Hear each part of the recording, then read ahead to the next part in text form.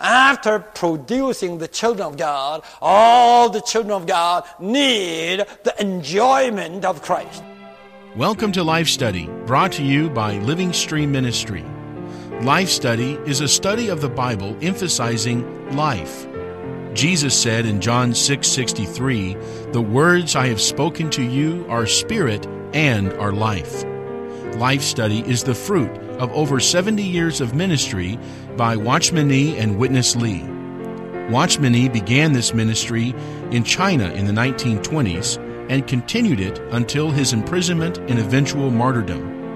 Witness Lee brought this ministry to the United States in 1962.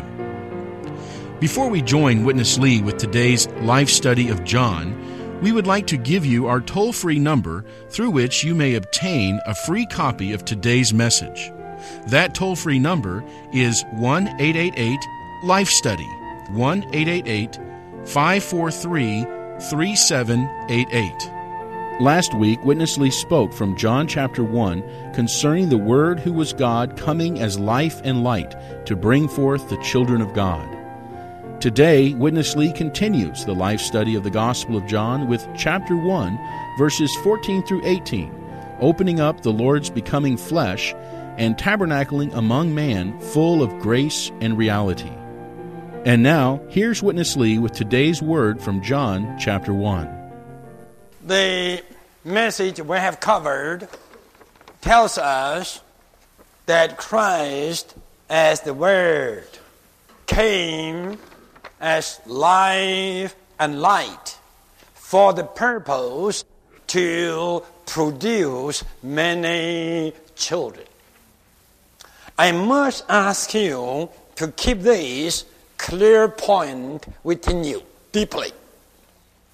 John chapter 1, first of all, tells us that Christ as the Word, which was God Himself, came as life to us and as light shining with us for the purpose to produce, to bring forth many children of God, that God may have the enlargement, that God may have a corporate expression. This is revealed in the first 13 verses of chapter 1. Now, we have the second section of chapter 1 that is composed with verses 14 through 18. In this section, it unfolds to us that the very Christ who was the Word and who came as life and light to produce many children of God for God's enlargement and for God's expression. Now, He was incarnated in the flesh. For what? For us to enjoy Him. The first section of chapter 1 tells us Christ as the Word came to produce the children of God. After producing the children of God, all the children of God need the enjoyment of Christ. How Christ could be enjoyed by us? By being incarnate. Christ was the Word, yet even He Himself as the Word was mysterious. But He became flesh. He became incarnate. You see, now in the flesh, He became so real to us. He was intangible. He was invisible. He was not touchable. He was not seen. But by becoming flesh, He became so solid, so real, seen, visible, touchable, tangible.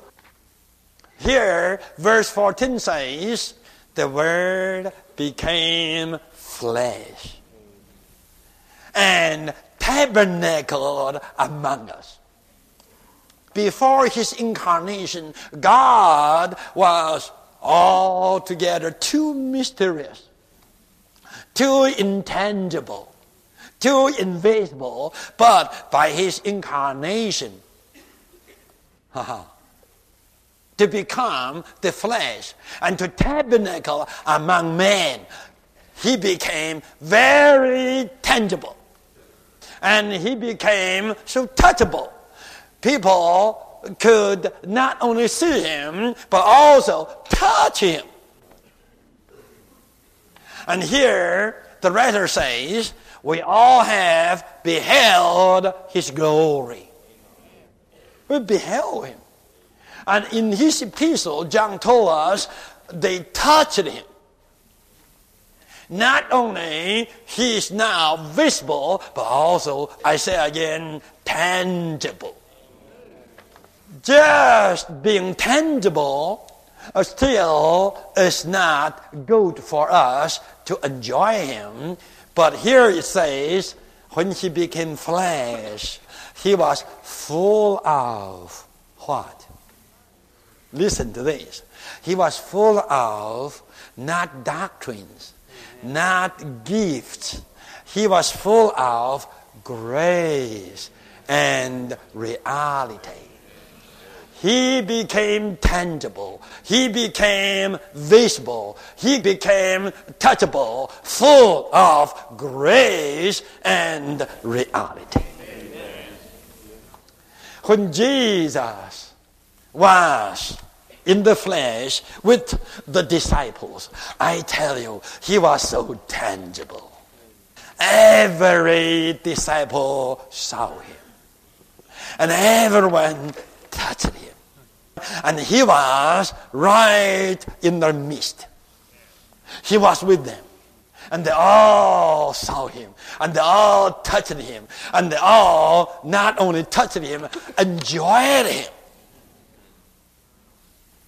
If you check with Peter, if you check with Mary, why they loved Jesus that much, why they liked to be in his presence, they would say, we cannot tell you why, but we can tell you as long as we stay with him. There is a kind of enjoyment. No word can utter it. But we all can testify just to sit in his presence for half an hour. My, oh, the sweetness. Oh, the enjoyment. Oh, the reality. We don't know how to explain. We don't know how to define. But we do know we have enjoyed something. What was that? I tell you, that was full of grace and reality. You have to know, he declares God by what way? By the way that he affords himself to us for our enjoyment. He didn't come to Peter and John and James and Mary and Martha and all the early disciples. Oh, my little children, let me tell you, I am the Son of God and I became flesh to declare God to you. You all have to know God. Look at my face and you have to know me. When you know me, you know God the Father. I tell you, if he declared God in this way, all the disciples would go back. Peter would say, goodbye, I will go to Galilee and do my fishing. Martha would say, goodbye, Jesus, I would go home to take care of my home affairs. Christ became flesh to declare God, not in that teaching way, but in a way full of grace and reality. He didn't say, little children, I come to declare God to you. You have to see God in me. Learn the lesson.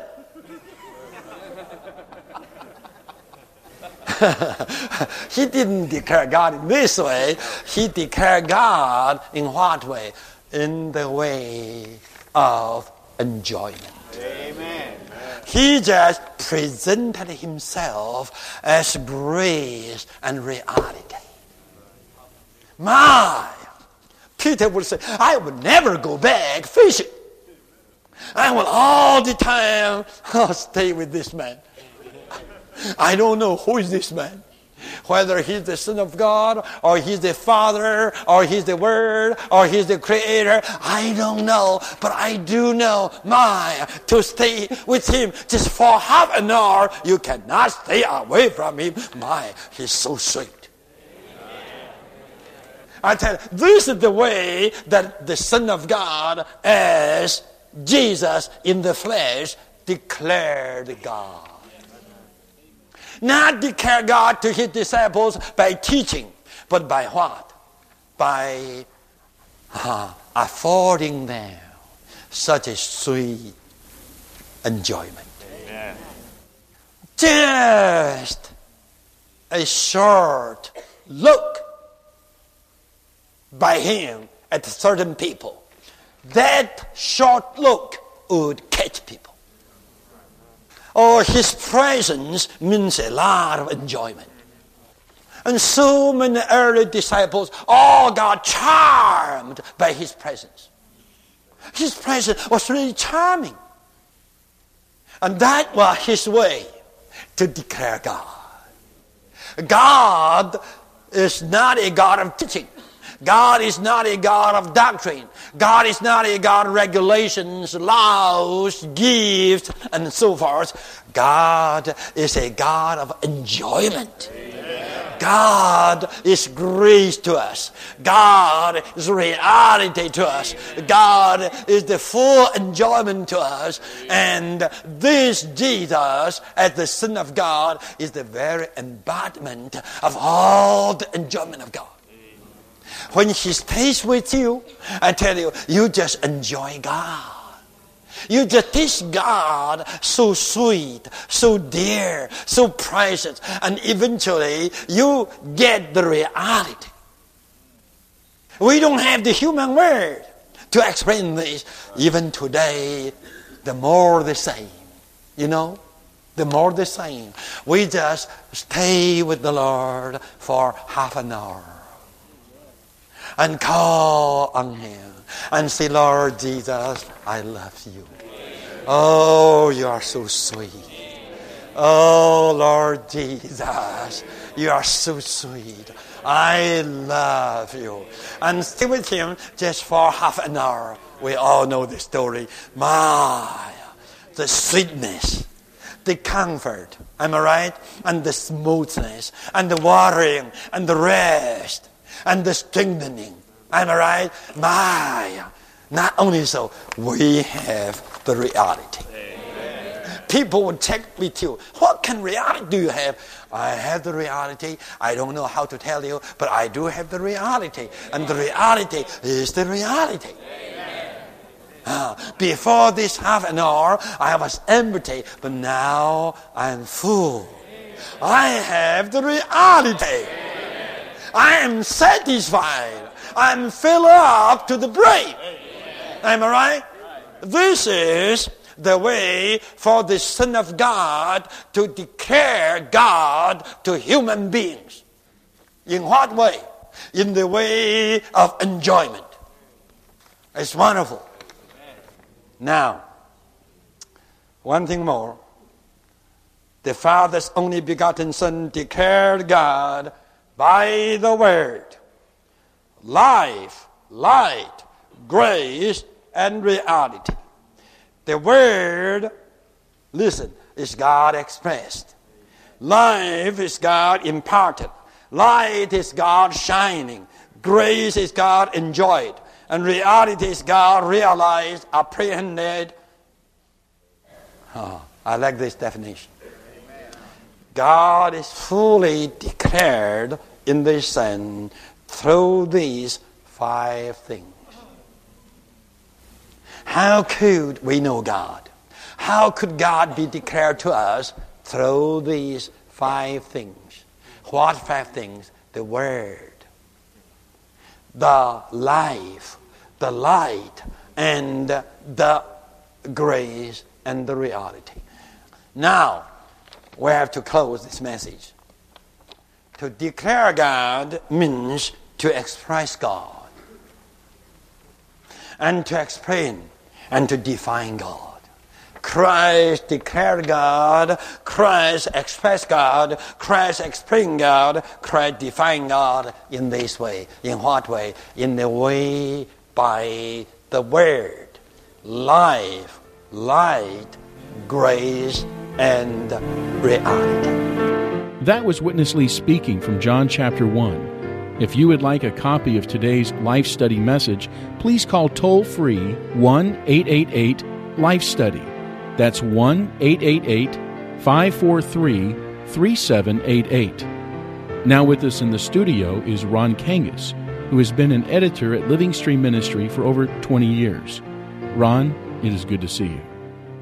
Thank you. It's an enjoyment for me to fellowship concerning the matters of the divine life, especially as the divine life is revealed in the Gospel of John. Ron, Witness Lee speaks repeatedly of the Son of God declaring God. Please explain what it means for Christ to declare God. The matter of declaring God is actually the central subject of the message that Brother Lee has given today. The word declare is taken from verse 18. It's not used arbitrarily. The verse says that no one has ever seen God, but the only begotten Son, He has declared Him. So this word declare is quite crucial, and it signifies God in Himself is hidden, He is unknown, He dwells in unapproachable light, but in His heart is the desire to manifest Himself and to make Himself known to humankind.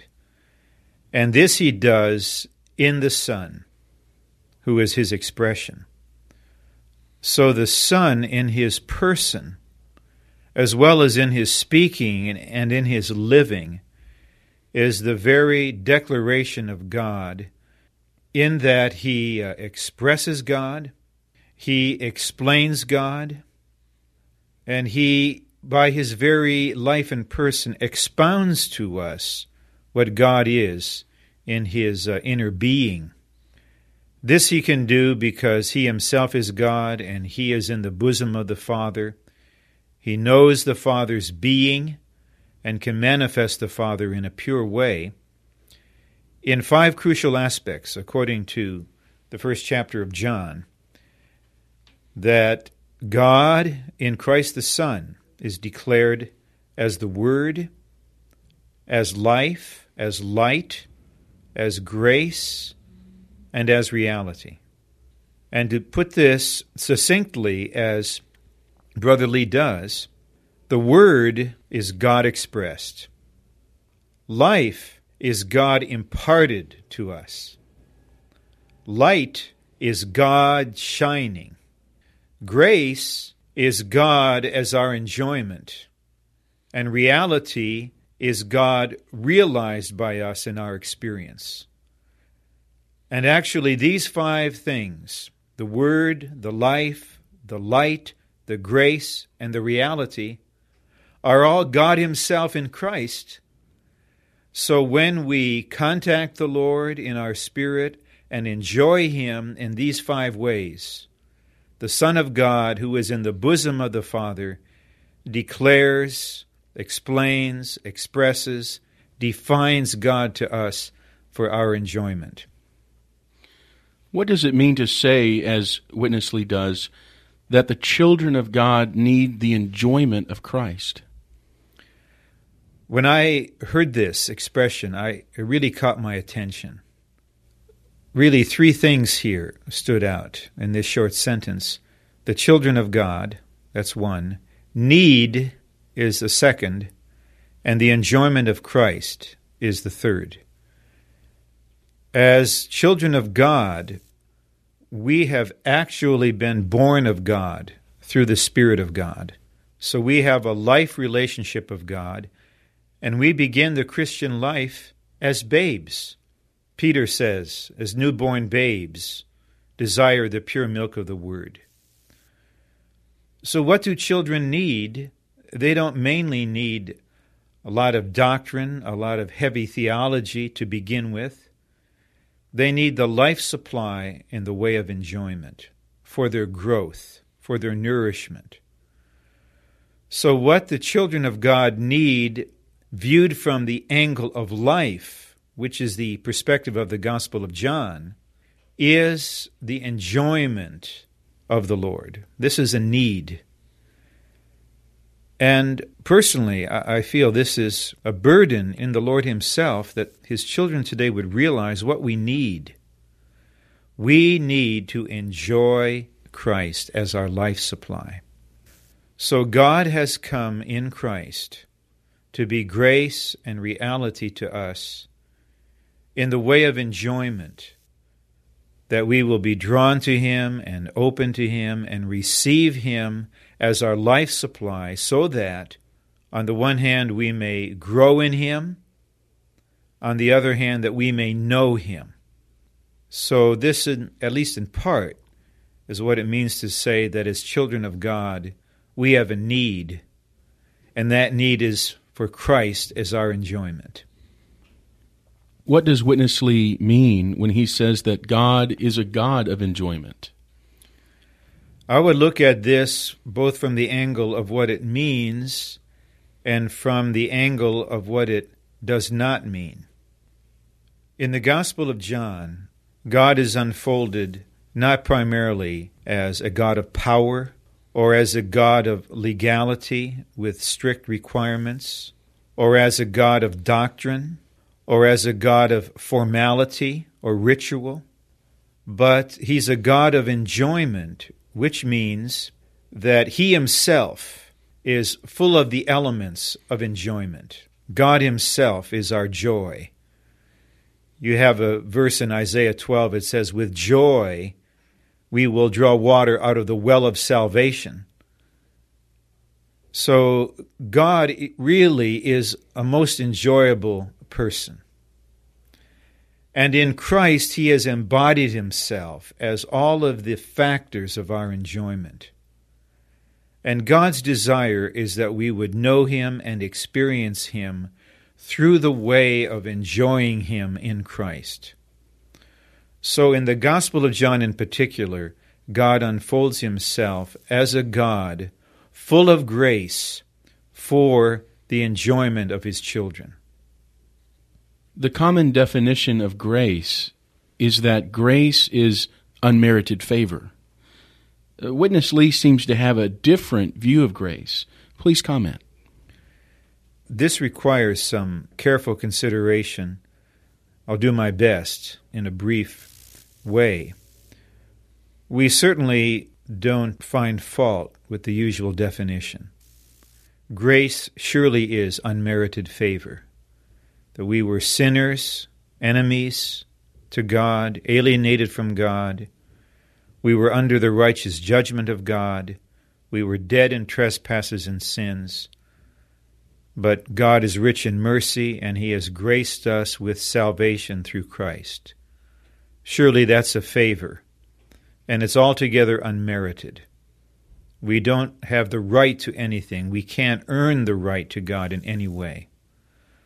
So we affirm, we appreciate this definition. However, the problem with common definitions is that they may limit our understanding of what the Bible reveals concerning a particular matter.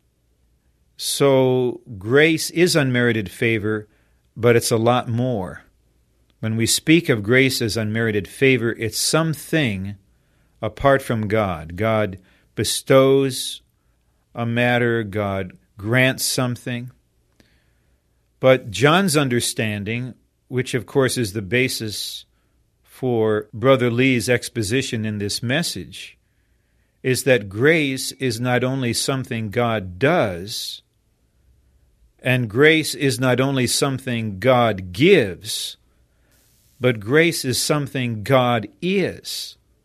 Grace is God Himself in the way of enjoyment. If we could draw on Paul's experience, we may get a little help. In 2 Corinthians, he tells us that he had this thorn in the flesh and he prayed 3 times for it to be taken away. Eventually he got an answer from the Lord, and the Lord said to him, "My grace is sufficient for you." I find it hard to believe that Paul would be comforted by the traditional definition of grace. My unmerited favor is sufficient for you. Paul had a piercing thorn tormenting him all the time. He needed something soothing, supplying, encouraging, comforting, enriching, which is really God Himself. So in another portion in 1 Corinthians 15, Paul, in light of his experience, could testify, "By the grace of God, I am what I am." And then he goes on to say that he labored more abundantly than others, yet not I, but the grace of God. When we compare this to his word in Galatians 2:20, "Not I, but Christ," we see that grace is not only God's favor. Grace is God Himself in Christ, living in us, being whatever we need in the way of enjoyment. So we would begin, as so many fellow believers begin, with the understanding of grace as unmerited favor. But we don't want to limit our understanding of the rich revelation of grace to this traditional view, but be open to receive an impression from the Spirit of truth through the Word of truth that grace, in its highest definition, is God in Christ to be our all-inclusive, all-sufficient enjoyment in our Christian life, day by day, in the midst of our actual and practical situations. Thank you, Ron. We appreciate your fellowship today.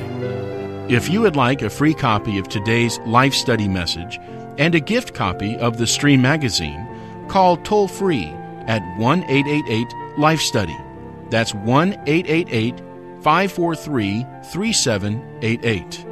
Or write us at Living Stream Ministry, P.O. Box 2121, Anaheim, California, 92814. Or visit us at our website, www.lsm.org. That's www.lsm.org.